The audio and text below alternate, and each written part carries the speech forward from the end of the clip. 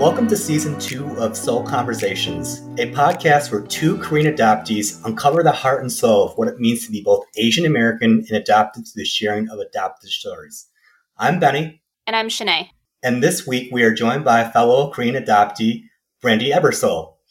Brandy is a writer for Kindred & Co., a community that brings together all members of the adoption triad. She's also a mentor, consultant, and photographer for adoptees and adoptive families. Welcome, Brandy. How are you doing? Great. How are you? Thanks for having me. Doing great. How's everything on the East Coast? It's great. It's so hot, which is the way I like it in the summer anyways. I've been enjoying my days by the water and the pool and staying cool. Oh, I miss the beach. I miss the coast, especially where you are.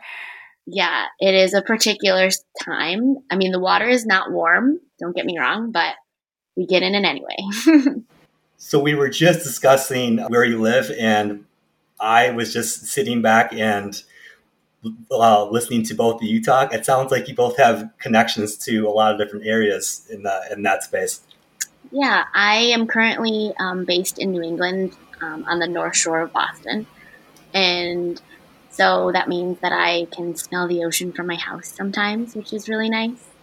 I live in a small town called Beverly, and to my surprise, your co-host here also lived not far. We probably passed each other in a grocery store for a long season of her life. So yeah, it is a special place, particularly in the summer. It's not my favorite place in the winter, but it's okay. We get through those months.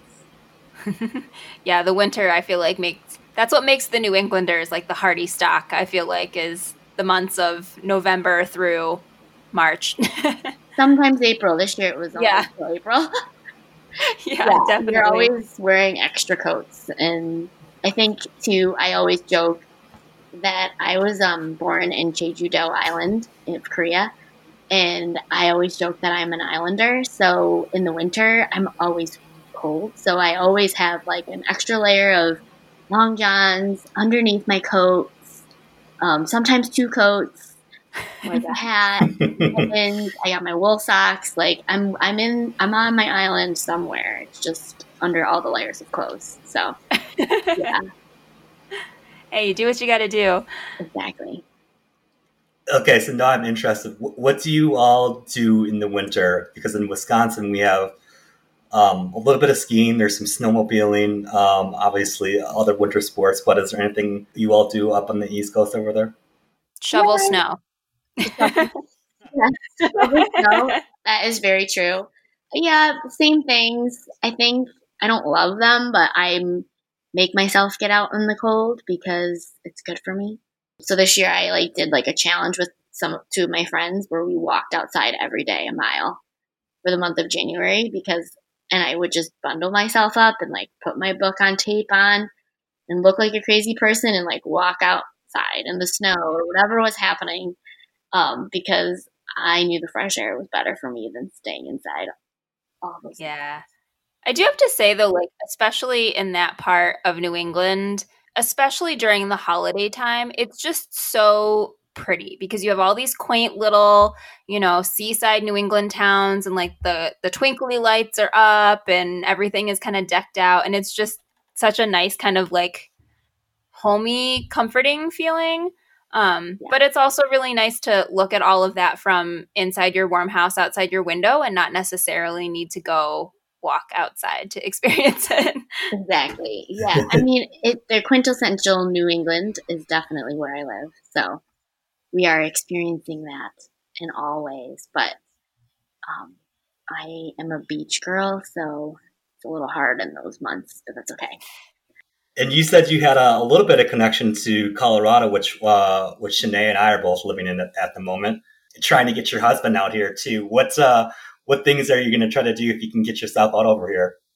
We like hiking, so I feel like we would have fun seeing all the big sights. And I don't know. I just remember from my time traveling there that I feel like the air was crisp and it's just different. It's not dry like it is in I don't know, Arizona. And we just love being outside and doing stuff outside. And we do enjoy skiing. I hear that you guys have better snow than we do here, so I probably would like that. I actually really do not enjoy skiing in New England because it's always icy. It feels like I grew up in upstate New York, so I grew up in Rochester, New York, and skiing there was lake effect snow, so it was like a little bit more, carve my way down the hill versus like wearing a helmet, making sure I'm not dying down the hill. Yeah, I can attest that, like, because my husband's a really good skier. I am not. But in New England, I'm like a terrible skier. But in Colorado, I'm at least like an intermediate skier.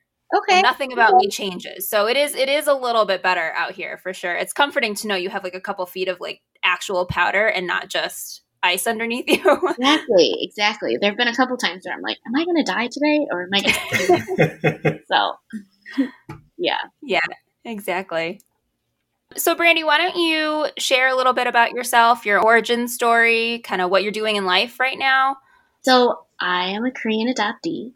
As I said a little bit in our intro, I was adopted and born in Jeju-do Island, but then I was brought to a foster family in Seoul and waited for my parents. I had some medical issues that kind of delayed my journey to America. And so I was 6 months old when I made that big voyage, however. And I always like to say that I was on a plane that was probably very loud because it was full of other children that were also coming. I landed in JFK with, I think, 10 to 12 other Korean adoptees. And each of us were escorted by different women, which was really cool. And then I grew up in upstate New York, like I said, in Rochester. I have a white adoptive family, and I have one brother who is biological to my parents, so he's younger than I am. So I am very much the first child in terms of I'm the achiever. I am the independent one. Not that he's not independent, but it's just like my personality lends itself to be that way. But him and I have a very sweet relationship in these adult days where we seem to understand each other in a way that only the two of us kind of do, being that we grew up in the same home and kind of partake in the same funny, weird things that we do. My town was very, very small. It was this one stoplight town outside of Rochester. But to my surprise, there were actually 4 other Korean adoptee girls that I actually grew up with who were in my class.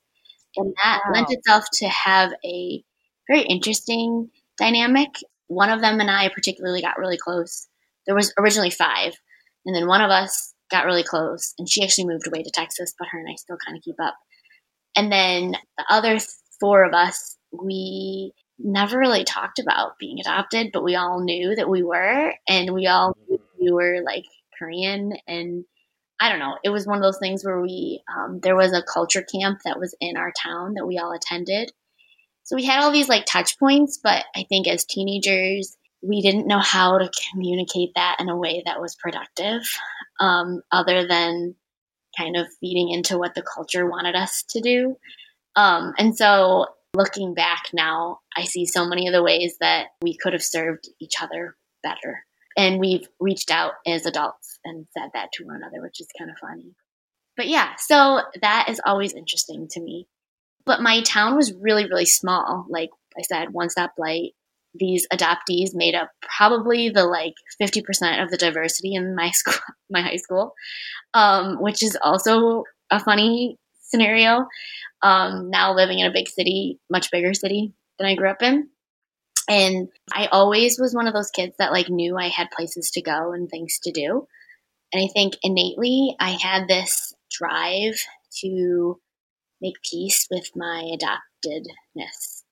I think I was always trying to do it in a roundabout way, whether that was through my spirituality in terms of I grew up in a Christian home. So there was pieces of that lent itself to, I don't know if I would say it wasn't always the healthiest, but it also was privy to the time that and who I was and developmentally where I was at. I think that there was some really key touch points that I was able to have because of my religious background, in that I had the opportunity to serve at an orphanage a couple times. And the experience of doing that definitely lent itself to allow the themes that were kind of like ruminating inside of me for so long to be in front of my face instead of internally.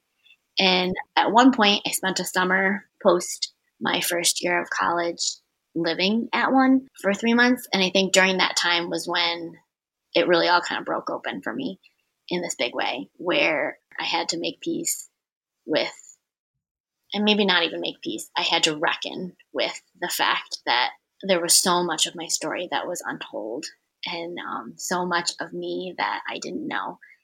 And I struggled with my mental health during that season. I was in therapy pretty heavily and found my way out through reading and writing and going back to college and studying sociology. So it kind of became my passion to understand the culture around me. And I believe that my making peace was this drive to do something in adoption that was going to make a difference. And I had lofty ideas, and they were rooted in the religious experience that I had in terms of like doing orphan care. There was a big savior complex that I had to undo and unwind in my late teen years. But thankfully, my therapist stood by me, and like we got through it all. I would love to like read his notes on my brain and all the things that I probably said in my like 18 to 19 to 20 years. But I mean, you know, he got us through. And so, yeah, I guess it lended to, I'm getting to the point where I am now in a lot of ways. I had a great couple years collegially, like wrapping my brain around this part of myself that I didn't know I could study. My body knew that it wanted to study it, but it didn't know how. And so that was like a really great couple years. And then I met my now partner and husband, which was really cool. And at the same time, I'm an extremely creative person and kind of a right brain. And so there was this part of me that was very academic, but also found so much joy and freedom in like art and what that meant, and expressing myself and seeing things and I don't know, just kind of capturing things the way they were. So all that to be said, I obviously fell for my husband because he is a artist to the core. I think I'm more like, I like to say like I'm like if there was like a yin and yang, I'm like both sides, black and white of an artist, or like I'm artist and academic. He's just like all the colors of the rainbow, like kind of guy. And so, yeah, we had a wonderful like end of my. We actually got together after I had been out of college and doing some teach. I was at that point a teacher, and we fell for each other, which was great and fun. And I think through our relationship, I really learned to take risks as an artist, and so I began to take photographs and write for fun, not just for a grade. And it was one of those times that I didn't know I needed somebody to push me to do that. I was an achiever. I was like the stereotypical adoptee that I wanted to please and to achieve for my worth and my merit. And no one had imposed any of that on me. But it was my trauma playing itself out in a very particular way. And I see it so clearly because I still struggle with it all the time. But all that to be said, fast forward, we get married. And I think one of the biggest things that he had to know walking into my marriage was that I was adopted. And I didn't exactly know what that meant at that time.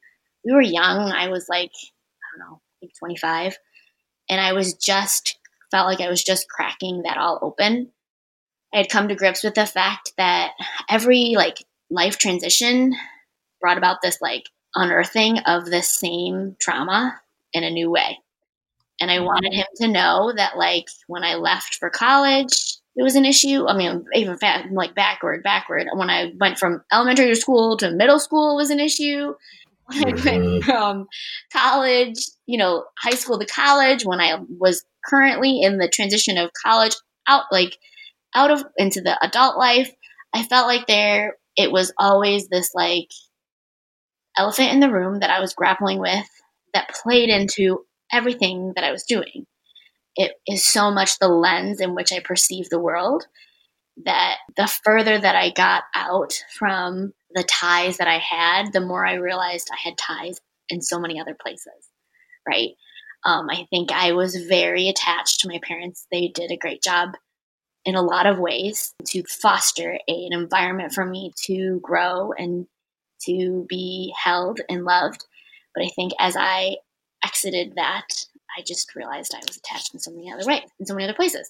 So anyway, so he was like, okay, well, I guess I'm along for the ride. Thankfully, he had grown up in Brazil. And so in a lot of ways, has experienced, even though he's white, his parents are Dutch. His whole family's from Lancaster, Pennsylvania. But his parents were missionaries in Brazil. And so I think in a lot of ways there was this like tie to each other because there was this kind of knowing of an experience in which we couldn't put our finger on. We both had experienced the same thing in a different way. I experienced it my whole life every day. He experienced it a season when he came home from speaking a different language, living in a different place, that kind of thing. There was nuance to my experience that was every day and that was not for his. But all that to be said, his empathy and his love for me, I felt safe and I knew that it was like a good partnership. So I got married and then we started talking about building our family. And so when we did that, I can honestly say that, again, the people that we were then are still true today in a lot of ways.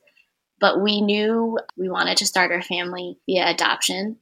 And I know that was a part of me that I thought that was a deeper connection to myself than biological pregnancy.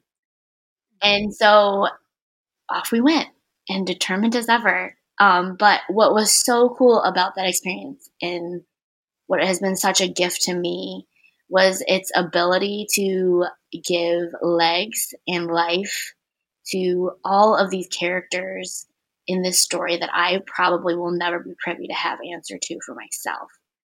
And I work hard still in therapy to keep those things separated.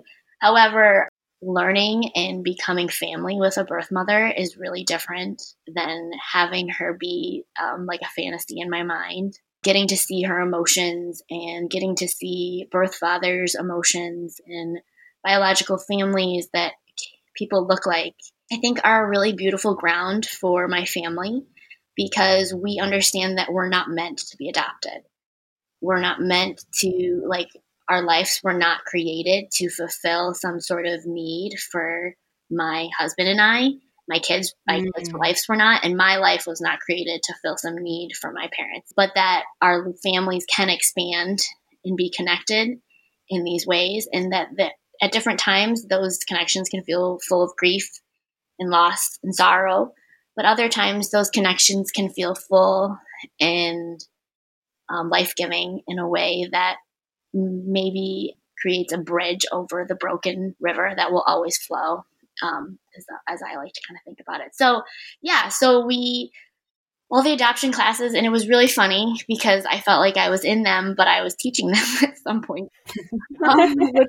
And I was even asked to come back and speak at the one that we went to a couple of times because I obviously had a lot to say. So, yeah, and we did adopt a little girl, and she's amazing, and her birth parents are amazing, and her birth parents find it to be so fascinating because her birth mother is also adopted as well, and she find that that's like a public news.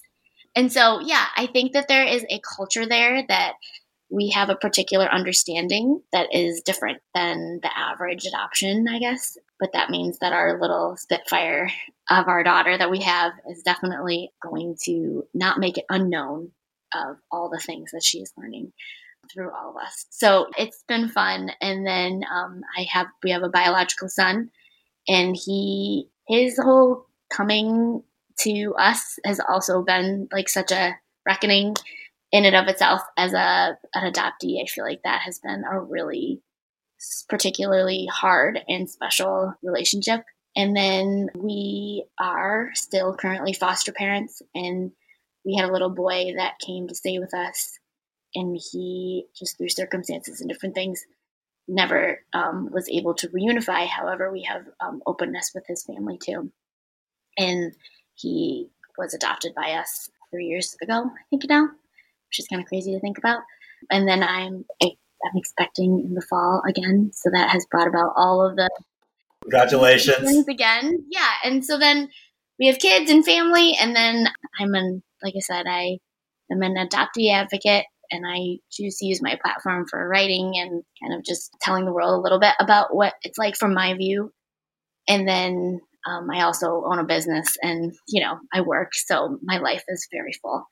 I was going to say, it sounds like you're not doing anything right now. It sounds like I'm really bored. Yeah, what have you been up to lately? I'm really bored pretty much all the time, but I think that there is a part of that I am thankful for the summer and the beach, because that's like where I find rest, or having conversations like this are very cathartic to me. So yeah, that's me in a little bit of a nutshell.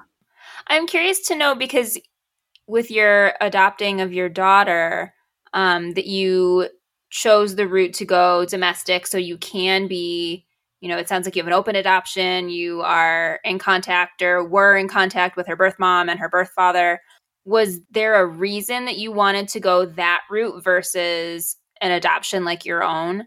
Yeah, we are still very much in contact with her biological parents. We try to see them at least yearly, if not more. And I don't like being internationally adopted. I don't like that I have never been able to step foot in the country that I was born in. I mean, we had plans to go, but COVID definitely wreaked havoc on all of that right now.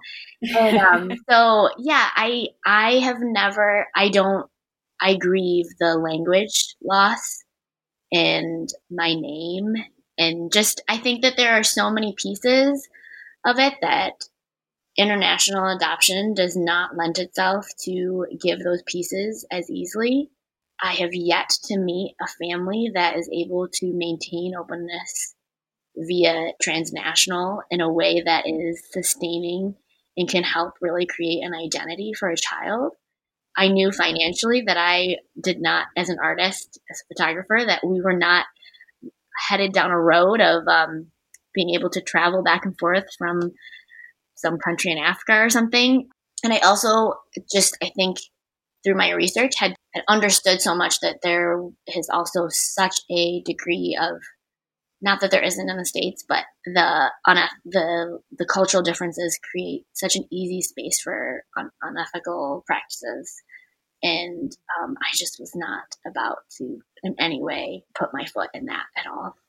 That was really it. I think as I have grown, honestly, I don't even think private adoption is the route to go anymore. As I have exposed myself and have been privy to foster care and have come out of my own fog, I do think families are meant to stay together.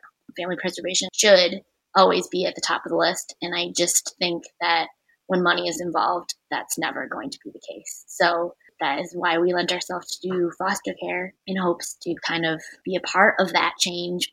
Definitely. Brandy, you mentioned you had a few friends that are also adopted when you were growing up. I've actually been connecting to some of my friends that I grew up with that were also adopted from Korea very recently. And the gap between us talking has been decades. And I think similar stories where we didn't really talk about each other's adoption, although we knew at the time that we were adopted. But the conversations have been really profound, very interesting now that we're all adults. And we kind of look back on those things where we knew, we were adopted, but didn't really recognize that and had these similar experiences. As you connect to your friend and other friends now, what do you all talk about? Do you have any interesting stories or any eye-opening things that happened that you like to share? Yeah, I mean, I can think of one of the friends in particular that she gave me the honor of being vulnerable with me during her reunification with her biological mother. And there has been a lot of, I think, grief and just kind of unknown in how that relationship will look as time moves on. I think she's amazing and brave and just really went for it. But I think that watching her be able to navigate that has been really cool. My other high school friends that I have had, and I have not necessarily reconnected on the adoption piece. It was like on funny things, like I was promoting how Korea, I don't know if you guys took advantage of this, sent masks during COVID to adoptees here in the States. And it was really cool, like they were doing it in different big cities. And so I was trying to connect them, because their majority of them are still in Rochester, to those masks. And it was like just this, like, we were all in such a vulnerable time, right, in 2020. And it was such a beautiful space to connect upon. So yeah, and then we talked about our kids and our families, and it was very light. I do, again, it's a gift to myself, I think, or like a gift, I don't know, from God or the world, that I do have adult adoptees that I do consider some of my closest friends. And I think some of the things that we're able to share is that there's that little tick, right? That to every kind of situation, there's that little like, oh, is that because I'm adopted? And to have somebody say back to you, yeah, it is so nice. And so particularly during COVID, this group of friends and I were able to say that to each other over and over again. And I just think that was so nice to not feel isolated in a time where we were really isolated in our homes. And so, yeah, and just to say too, I think there's a grief that adoptees have, and to share that with a friend is really different. You can share it with a spouse, but they are there to support you, or you can share it with a partner, or you can share it with a parent. But when someone's walking through it too, it's just really different. And so, and they were so kind, particularly after the shooting in Georgia, that was pinpointing Koreans and Asian women.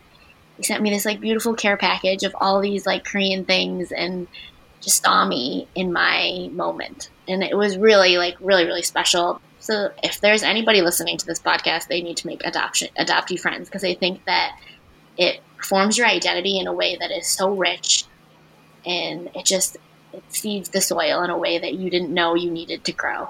Definitely. Absolutely. Do you know, because you had said that you and your classmates didn't necessarily talk about the fact that you were all adoptees, but do you know if the parents talked to each other about the fact that they had all adopted these babies from Korea? I know that there was one family that my family got close to particularly, and I know that the mom and my mom did share, but it's interesting because we both had some health issues as children, and so I do think it was easier for them to talk about those than it was to talk about our adoption experience. So then fast forward to me parenting two adoptees, I am always quick to talk about all that.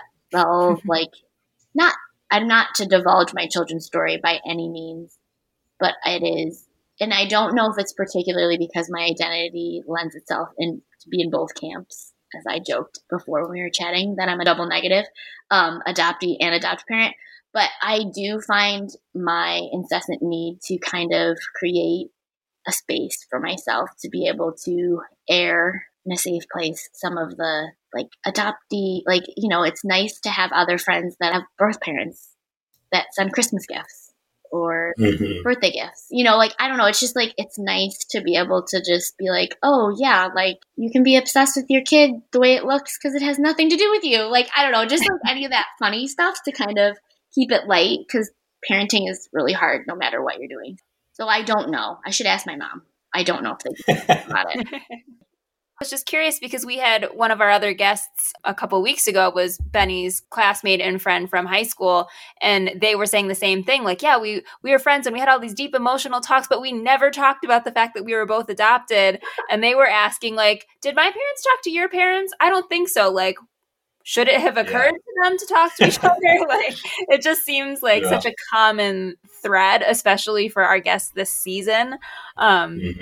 That to now hear you say that as well, I was like, wow. I mean, I just think that there was like a different generation of parenting then, right? I think that it's tied into, not to their fault, but the culture of kind of, if it's not a problem, let's not make it a problem, right? Or if they're not talking about it, then they're good. You know, I don't know, that whole like the colorblind problem that I think a lot of us grew up in is that. And I think there have been seasons that I have found myself to be angry about that, but I also can't, there's a part of me that can't be angry as well because they weren't taught.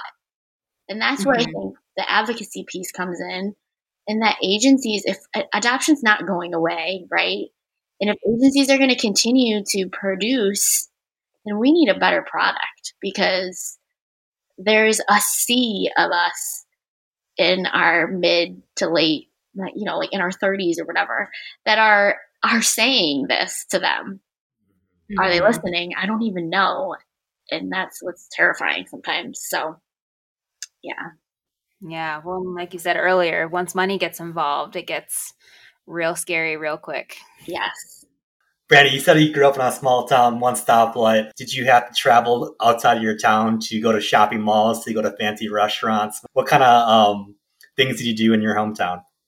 It's a farm town. Yes, same here. I mean, you drive in and it smells like cows live there.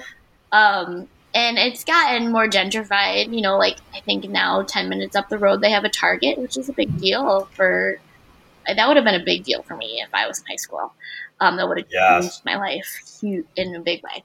But I don't know. We got into trouble, if anything. I mean, we didn't. We had fun too. I don't know. We played sports. I was one of those kids that was an overachiever. Some of that is still lingering. And so I was just involved in everything from music to student body council to running track to playing lacrosse to, I don't know, being social. So getting good grades, being on APs. Like I was just like overrun, but I had so much fun, and that's what matters. And so we had a lot of fun. I look back at all of it, I'm like, it was actually easier than what these kids are dealing with now, because there was no phone. Nobody was like bullying each other. It was like, you know, if we were bullying each other, it was like in the face, you know. So, but yeah, we had a lot of fun. Did you have a local diner that you would hang out at by any chance? I feel like, because I also grew up in a small town, and it was like the Walmart and like the Denny's were the only places were open until like 2 a.m. when we were like late high school, college, if we wanted to go out and do something. So yeah, I mean, actually crazy enough. So we didn't have a diner, but Wegmans, people who are upstate New York would know what this is. It's like this mega grocery store. It is open 24/7. So we would hang out at Wegmans. I forgot about Wegmans. I miss Wegmans so much. It's so ridiculous. I mean, we have pictures, my girlfriends and I, of us eating like pints of ice cream outside of Wegmans and like, I don't know, wreaking havoc in Wegmans, pushing each other in carts. Like, I don't know. So, yeah. Yep. Wegmans was our place. Brandy, when I think about your family and your kids, you, I mean, completely span all of the different ways that a family can come together under your one roof. And I'm really curious how you, as a mom and as an adoptee, really foster just like a sensitivity and a grace for your kids, for themselves, for each other, because everybody comes from a different situation and everybody's sort of dealing with their own things. And I know that they're tiny humans right now, but those are crucial years. So I'm curious, you know, how do you approach parenting? I think at the top of my list is always like honesty, right? And freedom to express ourselves. So I think that it is actually such a gift, and I hope they see it as a gift, to be players in all the stories, right? I don't think that each story is a monolith of itself. I think that they have become enmeshed into each other, right? So my biological son, for instance, will call me his birth mom, which is always an interesting I mean, and I think he's beginning to know that it's actually kind of like a sensitive thing and we shouldn't, joke about it. And it wasn't, and he is like the most tender soul, so it's not like out of militia. He's 5. There's no, and he's technically not wrong. He's not wrong. I'm his birth mother. But I think that there is a part of being able to also carry some of those narratives in my own identity and not shying away from sharing them with them has been an asset to them. So, for instance, after 2020 or during 2020, I would say, I wouldn't even say after. During 2020, it became so apparent that there was so much that needed to be said, right? And my kids were little then, and they're still little, but that my partner and I decided, particularly in that time, that we were not going to shy away from any of it because we didn't want them to feel like they missed out on something if we could keep it cognitively at their level. And we did. And so I think that there was this reckoning for all parties to kind of see one another for who they were. There wasn't one of us that was untouched racially during that time, right? I have a Latino, a Black child, and an Asian child living in my home, and then my husband being white and myself being obviously Asian. So it was so interesting during the heat of all of the protests and all the things that we were bringing our kids to, how they were able to say at different points, well, this one's for you, or this one's for you, or this one's for you. And I think there was a part of that as a parent that was so heartbreaking, but also so invigorating because I didn't see myself fully until I was out of my parents' home. I think there is an incessant need as a person who was raised by white people that I wanted to be white. And I don't think 2020 gave my kids or myself the choice to not be ourselves. And so I don't know. I guess that's my approach is that like, I want them to fully be themselves. I think they all know the narratives that are at play. They all know about grief and trauma, and we continue to foster. So, reunification. And I think it's giving them a safe place to ask questions is also a big one for us. So yeah, I guess those would be my 3 things, like always being honest, giving them space to fully be themselves, and always to ask questions. It sounds like they're very, I don't want to use the word lucky, but they're very fortunate, I think, to have the experience that they're having. It's just such a rich experience, and like what a way to grow up and to be able to, at such a young age, have that awareness and that sensitivity and that confidence too. Yeah. I know, and maybe they'll listen to this someday, that there will be parts of it that they won't like. And I can't protect them from that. I think that's another thing that I can't protect them from the world, and I can't protect them from the world in the way that it seeps into our home. So, Brandy, we talked about how busy you are. Do you want to talk a little bit about what you do and what you're passionate about? Yeah, I do a lot of different things. So my husband and I own a photography business, and I feel like that has lent itself to also leak into the adoption world a little bit. And for a while we did adoptions, like we took photographs at people's adoption ceremonies or different court dates and stuff, until I began to realize that was not something I enjoyed doing at all.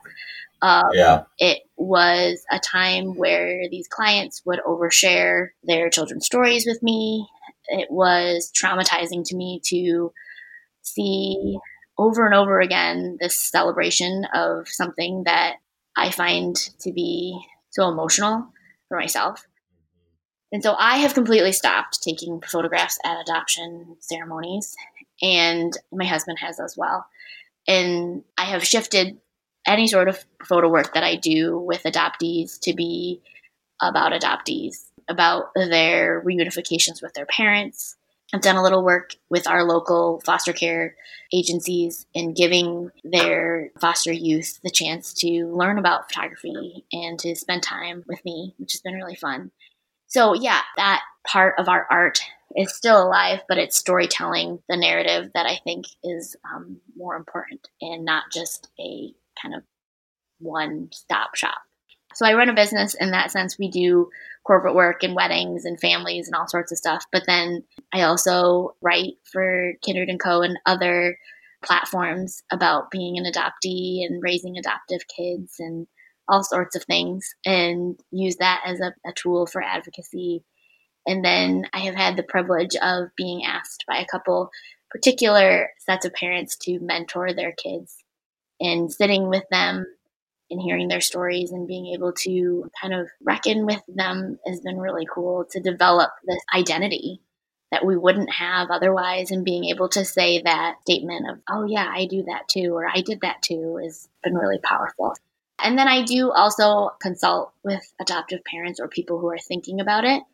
But I always kind of do that with like a arm's length, in that if you're sure that's what you really want to do with me, I'm not going to not ask you the hard questions. And so it doesn't always turn into a business exchange, but sometimes.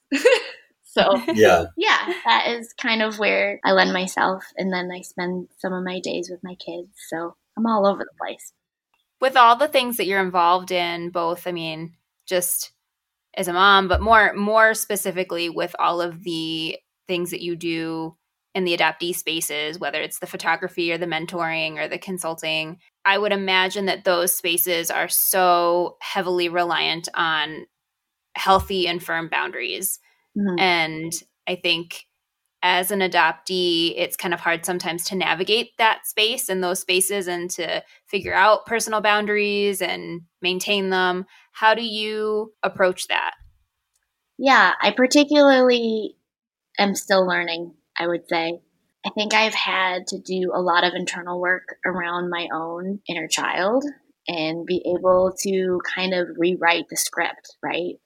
There was a season in which I didn't realize just how agitated I was in all the relationships, because predominantly the relationships were between adoptive parents and I. And I thought I saw myself peer-to-peer, but a lot of times it's not peer-to-peer because of my lived experience.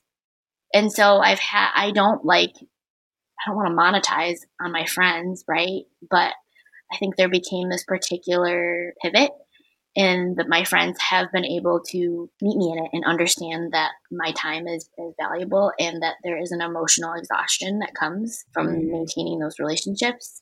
And so there have been certain ones that have stayed, and there have been certain ones that have not.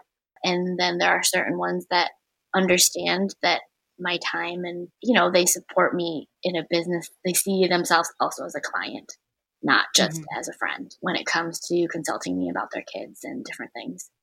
And there's a lot of other adoptees out there too that I am quick to refer people to, because I'm one person and it doesn't have to be me.